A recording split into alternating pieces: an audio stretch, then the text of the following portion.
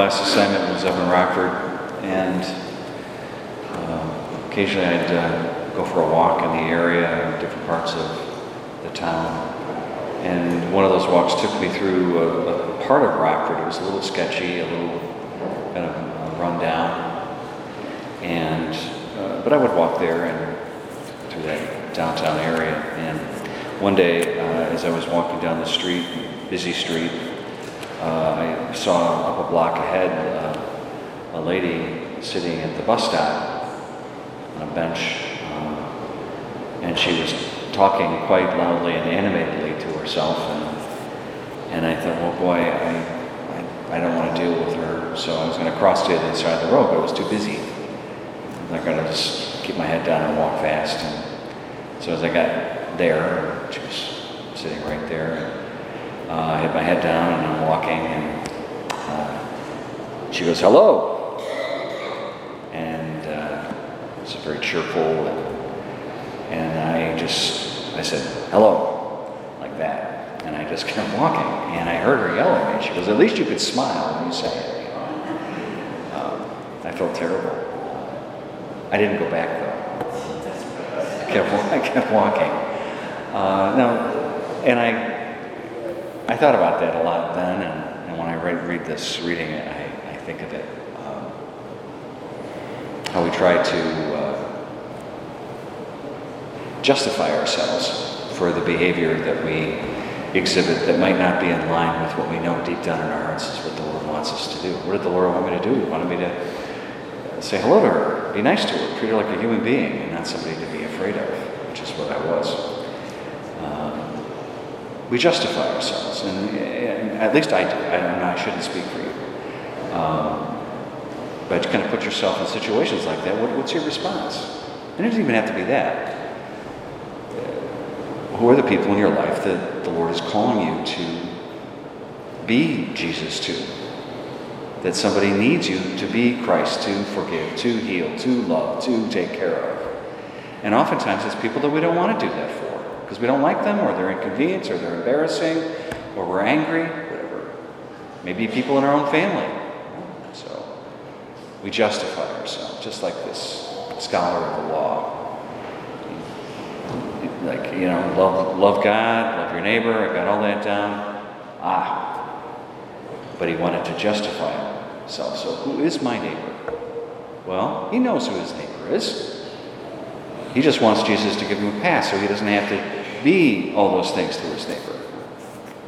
Well, Jesus isn't going to do that. That's why he tells parables, because it lulls the victim into a sense of complacency, and then Jesus hits him between the eyes with a reminder of what his responsibilities are. So let's look at that for a second. It says there that this guy who fell victim to robbers was on his way down from Jerusalem to Jericho. It's the interpretive key of the whole thing. Jerusalem is Zion, it's the temple, it's worship. It's God's place. He was with God. And now he's going down. And Jericho is the place of sin. It's the lowest town. It's one of the lowest towns on the face of the earth. It's right next to the Dead Sea. Can't get lower than Jericho. And a lot of bad things happen in Jericho, scripturally speaking. So you go from the place of God, and he's going down to the place of sin. So really, with this guy that gets robbed and beaten, what the Lord is talking about is that this guy is going from friendship with God to sin. And this is what happens. He's stripped naked, and he's left for dead. Isn't that what sin does? It strips us of our dignity, and it leaves us half dead, spiritually speaking. Right? None of us is ever out of reach. Nobody is ever really, truly dead. But we are, because of sin, half dead. When we leave God's presence and we go into this low place of sin, this is what happens. We are robbed of our dignity and of our own spiritual life. Okay. Now, you got the temple representatives, priest and Levite. This is a critique of religion that doesn't challenge people to live according to their own principles.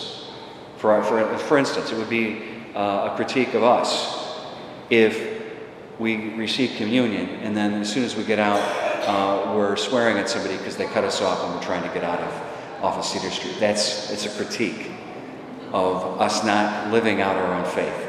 Huh? Do we ever do that? Maybe. You watch me drive down Randall Road once in a while, you'll know that I do it too. All right? So it's a critique of religion. Religion not doing its job. Piety not doing its job. Our own spiritual life not calling us to live beyond an acknowledgement that, yes, love with your whole heart, mind, soul, and strength your neighbor as yourself. Yeah, I talk a good game, but then when push comes to shove, I can't even smile at that lady at the bus stop. That's what that is. Okay.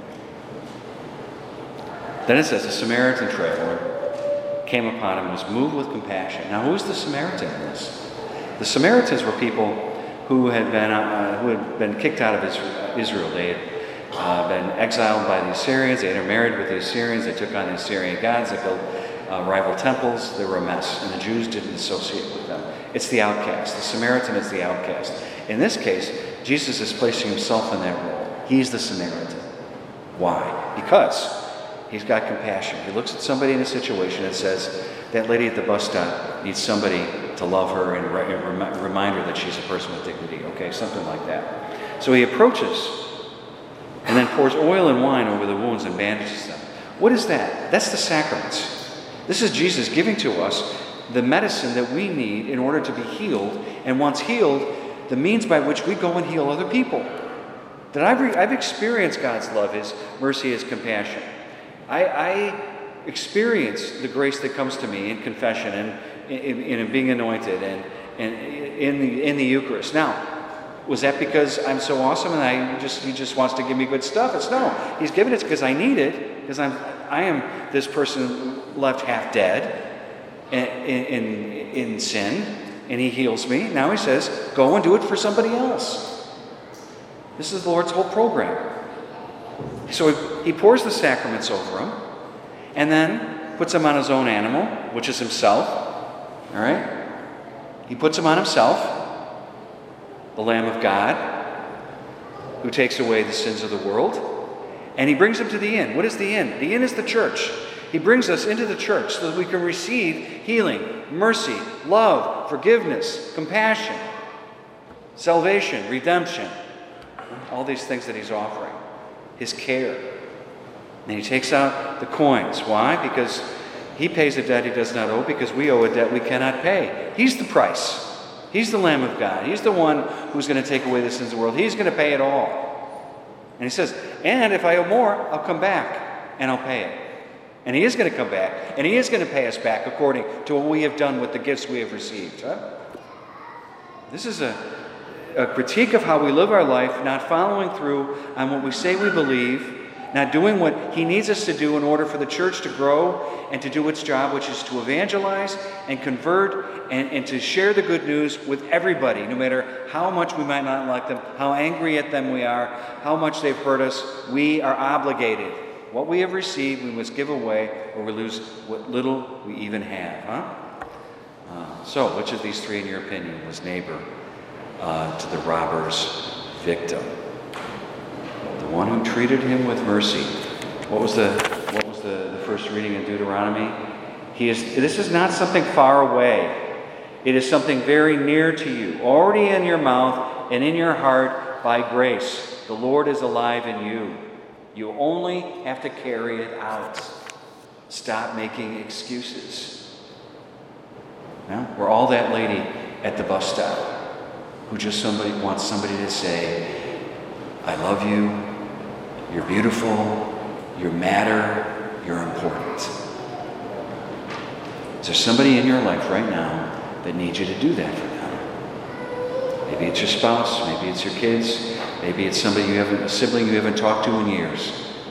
Maybe it's somebody you work with. Maybe it's somebody you're going to encounter today who you don't even know.